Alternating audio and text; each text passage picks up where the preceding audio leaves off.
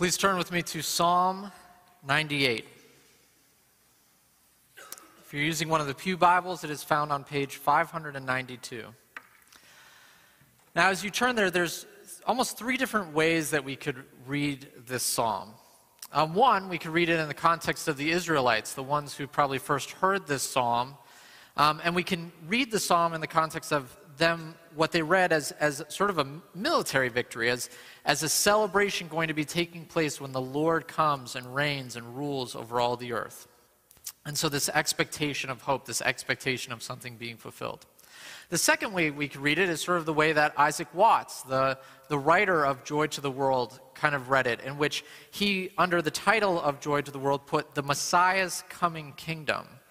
The idea that he was on this side of the history in which he knew that Christ had already come, that salvation had been purchased and given to him, but yet he was waiting for the second coming of Christ, that Christ was going to come and earth and heaven would be joined together, and once again God would rule over all the earth and everything would be made right. And then sort of the third context that we could read to it is our context, one in which we know there's the historically fulfilled event of the birth, life, and death and resurrection of Christ, but while we're sort of doing a rehearsal of what is to come, that we are worshiping God knowing what is coming and what will be fulfilled with a joyful noise of what has been fulfilled and what is going to be fulfilled. So there's three different ways we could read it, and I'm going to kind of bounce around and use all three this morning, because this morning we're going to see a little bit of each. We're going to see what the Lord has done, our response to what the Lord has done, and then what we get to look forward to. So this is Psalm 98. Sing to the Lord a new song, for he has done marvelous things. His right hand and his holy arm have worked salvation for him.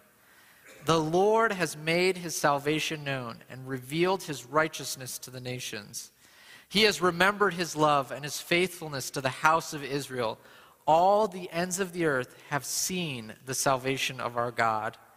Shout for joy to the Lord, all the earth. Burst into jubilant song with music.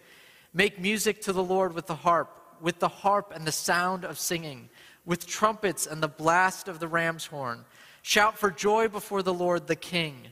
Let the sea resound and everything in it, the world and all who live in it. Let the rivers clap their hands. Let the mountains sing together for joy. Let them sing before the Lord, for he comes to judge the earth. He will judge the world in righteousness and the peoples with equity. Let us pray.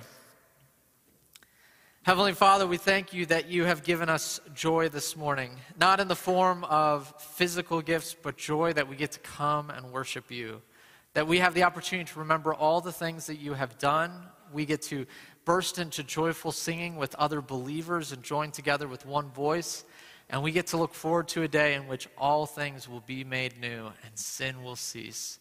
We pray as we read your word and study it that we can apply it not just to our minds but to our hearts, so that we may feel the joy the psalmist has written about. In your name, amen. Now, it seems like in most Christmas stories, there at least has to be one person who brings a little gloom to it. Whether it's Ebenezer Scrooge or the Grinch, maybe you sometimes, all right? Or one of the hundreds of thousands of Hallmark and Lifetime movies. There's always an Ebenezer. There's always a negative Nancy in it, all right? How I dare say a Karen, potentially. But we all know that at some point in December, sometimes there's gloominess and there's not happiness. And maybe it's not the most joyful time of the year at all times. And this happened to me on Thursday. Thursday was a pretty gloomy, cloudy, it was a rainy day. So I got in my car. I usually work on my sermons on Thursday morning, but it was not nice out, so I started driving. And as I started driving, I thought about all the things that needed to get done before Christmas. I needed to go to the DMV at some point. I needed to make sure that all the Christmas gifts were wrapped. And then, I show up to the coffee shop, to Brouhaha, which I wanted to go to, and it was crowded. So I couldn't go there, so I had to go to Panera. Now look, I recognize that it doesn't seem like that big of a deal. I'm just trying to give you some context of where I was at, all right? But as I was driving, the song Where Are You Christmas by Faith Hill came on my playlist. Now, this is a song that she released for the live action version of The Grinch. And if you don't know the song, the lyrics start like this. Where are you, Christmas? Why can't I find you? Why have you gone away? Where is the laughter you used to bring me? Why can't I hear the music play?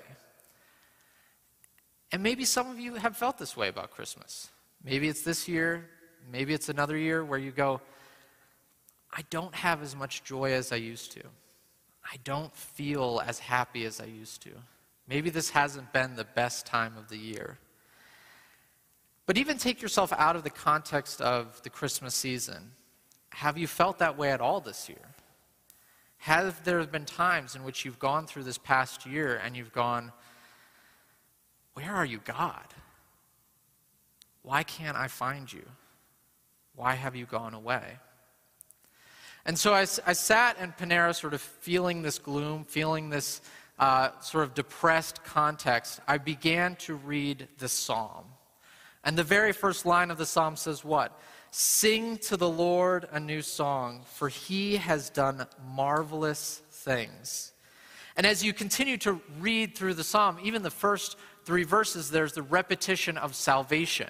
In the first 3 verses, it's he has worked salvation for him. The Lord has made his salvation known. The salvation has been known to the ends of the earth. And each one sort of covers what the Lord has done, in which we see verse 1, that he's done marvelous things.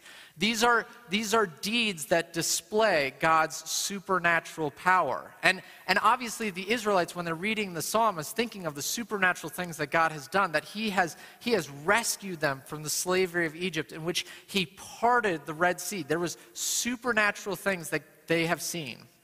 And I'm sure that if you just take time to reflect on the marvelous things that God has done, that supernatural things in which you go, wait a second, there is things that have happened in my life that should not have happened.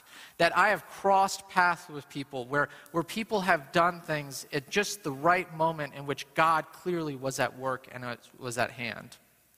And then secondly, in verse 2, we see that his righteousness is revealed, that he makes his promises fulfilled. That we get to see that his promises have been completed. And this is the promise that we get to see through the work of Christ, in which this is a promise of a Savior coming, and we know of that Savior. That Savior is Jesus Christ, and he has come. And not only that, but we get to know of the promises, that God promises to us that those who follow him, his burden is light. That we get to go and say, wait, God has made promises to me as a believer, and I know as I follow Christ, those promises are being fulfilled. And then finally, we get to see what? That the love of God has spread to the ends of the earth. And we see that as well. Jesus started with this small band of men who have now grown the church to the ends of the earth, that God's love spread from Christ to the ends of the earth, and that we are worshiping now. And I know that there are those among us who can say, look, I wasn't raised in a Christian home. I didn't know Jesus when I was at a young age, but the love of God spread to the ends of the earth so that I may see it and I may know it as well. And so what the psalmist is actually giving us is a context of God, sort of the vision of God, of the way that we can view life and view the world, that we get to look for and see all the things that the Lord has done. And so in that gloomy morning context with gloomy skies and busy schedule and too many people taking my coffee shop, it was in that context that I was actually taken out of it and given what? The context of God. I was taken out of my own personal vision, what I was seeing and what I could only see, to a vision in which God sees everything. And so what I got to see, that God in his created order allowed us to gather together on this Christmas morning, even more special, dare I say it, than celebrating with your family, because you're with the family of God. You're with each other. This is a family gathered together. This is a family gathering in which we get to open the greatest gift ever, which is to know the salvation of the Lord. What could be better? And not only that, but I got to see and experience that we are living at a time after Christ, that we actually get to know the Christ. When the psalm was first written, they didn't know what this was going to look like. They didn't know necessarily what salvation was going to look like. They didn't know that Jesus was going to feed the 5,000s, that he was going to heal the lepers, that he was going to invite people in. But we get to be on this side of history where I get to go, I know all of those miracles. I know all of those things that have taken place, and I get to get joy every time I hear about them and read about them. And then finally, we get to see God's love spread to the ends of the earth. And what I remembered seeing recently was, I think it was an ad or a news story about a group of business people that got together, and they were raising funds for an organization in New York City called God's Love We Deliver. And they make medically capable meals for those who cannot make meals for themselves. Literally a group of business people, I'm assuming not all of them Christians, and I'm assuming not everyone who donated to the organization was a Christian, but it was literally God's love being delivered to the ends of the earth, to those who need to know of it. And what this passage is telling us is to remember all the things that God has done, what God is doing, and what God will do. So when your context is against you, when there are gloomy skies, when you feel like I can't see things clearly, when you say, where are you, God? Why can't I find you? Let me encourage you to take the time to reflect on all the things the Lord has done, to go to his word and see the context that he is giving you. Your context is not the only context. It's the Lord's context that he wants you to see and look at through. And maybe if you need to physically write it down, take the time to write down all the things that the Lord has done. Not just for you personally, but for creation as well, the way the Lord has been at work and the way that the Lord is spreading his love throughout the world. So we get to see what the Lord has done, that he's doing great things, that we get to see and experience how he has fulfilled his promises. So what is the response the Lord calls us to when we see these things, when we get to experience these things? Well, let me ask you, what is your response that you want to receive when you give someone a gift? All right, so you make a gift, or you buy a gift, you wrap it up, you give it to someone, and let's say they open it up and they look at you and go, so how much do I owe you? That would be a weird response, right? Or if they say, so I have to give you a gift now, right? Like that would be weird. No, what's the response that we want when we give a gift? We want one in which they're just happy, right? They're just joyful. They're just thankful for what they've given. So what is the response the Lord wants from us when we hear about the gifts that he has given us? Well, what others expect sort of outside of the church is that Christianity is all about shaping up, do better, better follow God's commands, better obey the rules, sort of you owe him, all right?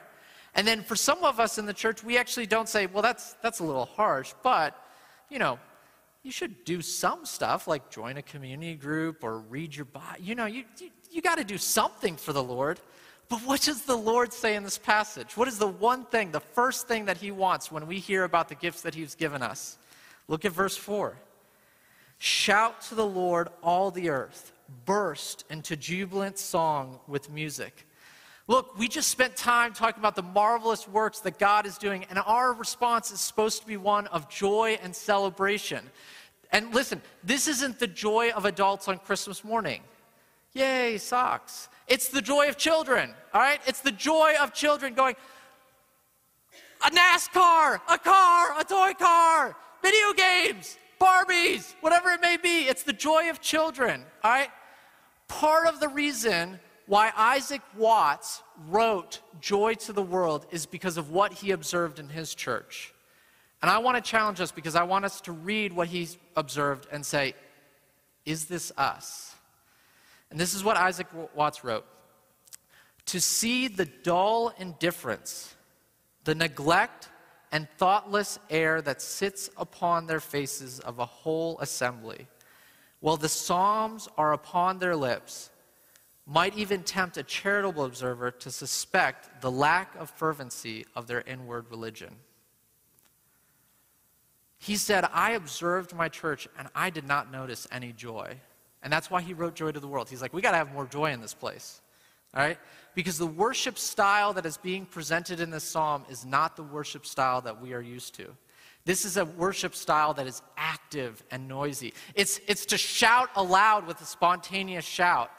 And look, I'm not a big soccer fan, but I watched the end of the World Cup, all right? Something that happens like only once every 4 years, right?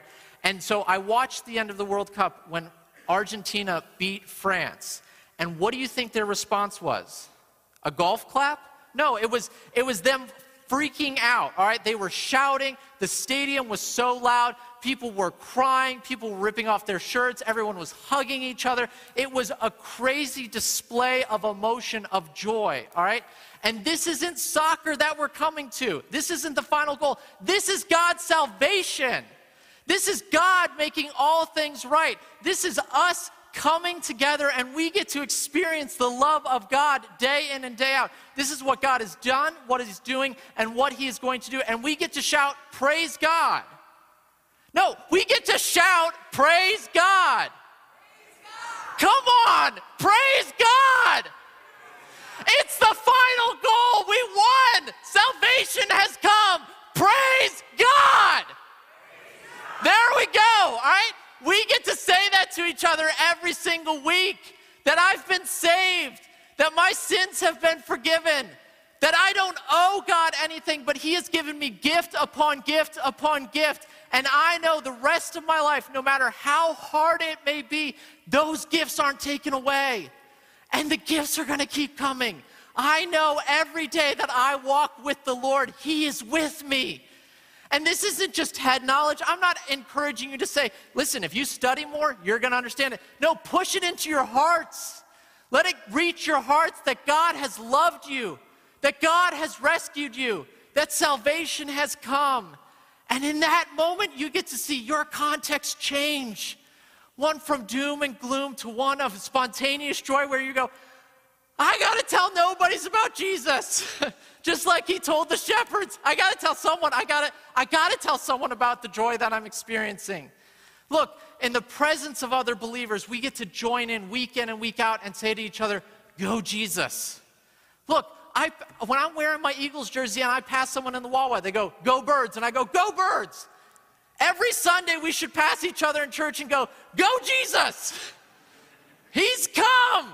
The joy is upon us. We get to have the most joy in the whole world, and we should be the most joyful people in the world.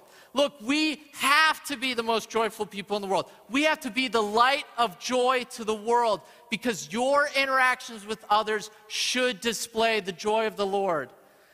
Your place of business, where you work, you should be the one who everyone goes, he's always happy even though we're losing money this year. All right? You should be the most joyful person on social media, where someone goes, you know, they don't really say negative comments. What do I have to be negative about? I have the best gift in the world. I have salvation. And look, I am so thankful. I know the Lord has worked through you this morning from my heart, because where is the best place to experience the joy of the Lord? It's right here with other believers. I was honest with our students when I was teaching the Sunday school last week. I said, look, I want you to come Sunday morning because I can't shout loud enough by myself. I didn't tell them that I was actually going to make them shout, but I can't do this on my own.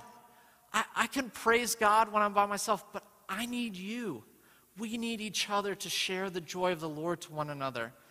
This should be the most joyful place of your week, in which you are excited to come, in which we get to say to one another, you are loved.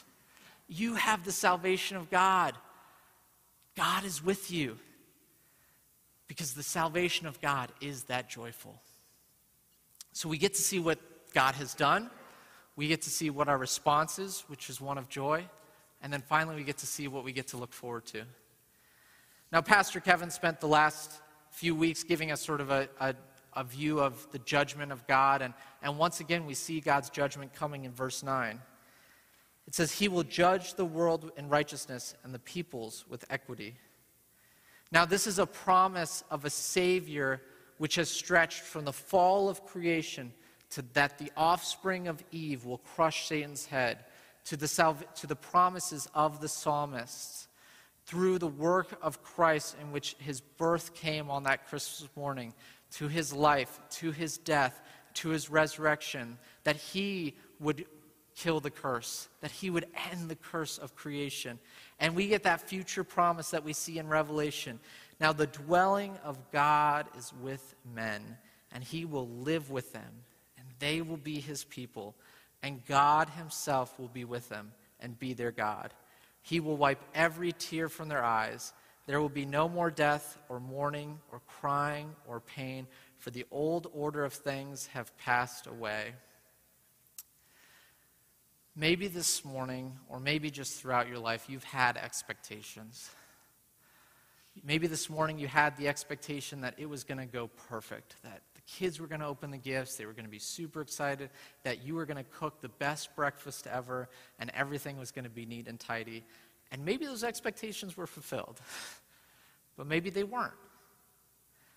The hard thing about expectations is we don't know if they're going to come true or not. I can expect the way my life is going to turn out. I can expect that if I do this, this, and this, everything will turn out fine, but we don't know if that's true. But this expectation, this one is true, because it's not based on us. It's based on God. And what's so amazing about that expectation of what is to come, the glory of God that is to come, is that it's better than anything we can expect. Even the best things of this world, I have no idea what it's going to look like, but I know it's going to be amazing, and it's going to be awesome. And what am I going to be doing nonstop when it comes? Singing praises to my Lord. I'm going to be in the most joyful state of my existence. Now, I have to say, I think Christmas is probably one of the best times to have joy, because usually it's easy to be found. I actually have Christmas suits, and I try to wear funny ties, and I try to just get into the Christmas spirit no matter what. And even those who aren't believers, those who aren't Christians, try to spread joy during this holiday time, because even every holiday special does. I mean, I watched plenty of cartoons this season, and every single one ends with, it's not about the decorations, it's not about the gifts, it's about spending time with each other, and that's the thing that we love. But our joy is even deeper than that, because for the rest of the year, we get to have joy, because this passage is a reminder that Christmas is not over. The gifts and promises that God has given us through Christmas are not all yet fulfilled. We get to look forward to, with hope and anticipation, of a child on Christmas Eve, of the next day, of God coming back and returning to a time when the Lord will come and the earth will fully receive her King to reign and rule. And as Isaac Watts wrote, he makes his blessings flow as far as the curse is found. God is covering and taking care of the whole earth, and he will come to reign. There is a promise that no stone will be unturned, and your sins and the sins done against you will be healed. And that is something that we get to say, praise God. Praise God! Let's try. All right, praise God! Praise God! All right, let us pray. Heavenly Father, we get to thank you and get to shout out with joy to you, saying, you have saved us. You have rescued us. You bring us together day in and day out and remind us of your love, and we thank you for that. That even in contexts in which it is dark and the skies are hard and it seems like life is against us, we get to be brought out of that context into the context that you have, one in which your perfect will is being done. And we get to respond with shouts of praise and joy. Not requirements, not things that we have to get done, but instead we get to say, just praise God. That's all we have to do. That is our first and almost final response to you. And we get to say day in and day out, it is getting better. You are coming. You are going to come and reign. And there is a promise in which a gift, the final gift of Christmas, is going to be fulfilled, in which you are seated on your throne and the whole earth will praise your glory. We thank you for that. And we pray that when we come here, that every single time we come here, we can have the joy of the Lord, in which we shout, praise God. In your name, amen.